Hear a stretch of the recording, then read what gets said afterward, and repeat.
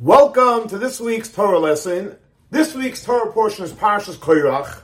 The question of the week is, if someone is not nice to you, how should you treat them?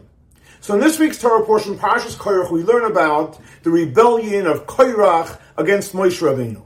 After the rebellion, Moshe Rabbeinu reaches out to Korach, and as the Torah says clearly, Vayishlach Moshe Rabbeinu calls to bring Dasan and Aviram, also to engage them to create peace.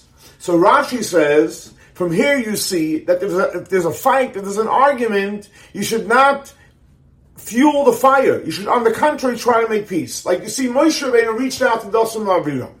The Rebbe says, the fact is, this is talking about Moshe Rabbeinu.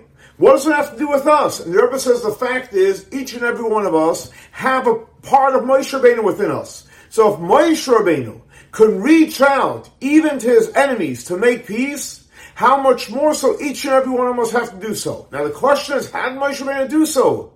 And the Rebbe explains very simple, that Moshe Rabbeinu was able to dan l'kaf schus. He was able to judge people and find something positive. He was able to judge on the positive side.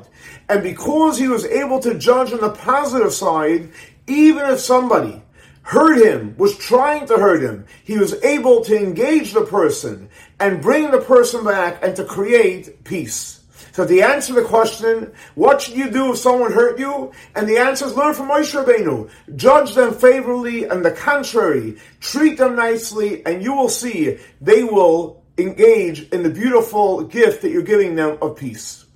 Thanks so much for joining us for our weekly Torah lesson.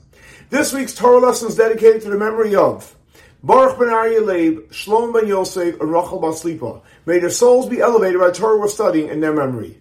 For more information, please see our website, chabadslbf.org. Have a great and blessed week. Shavua Tov.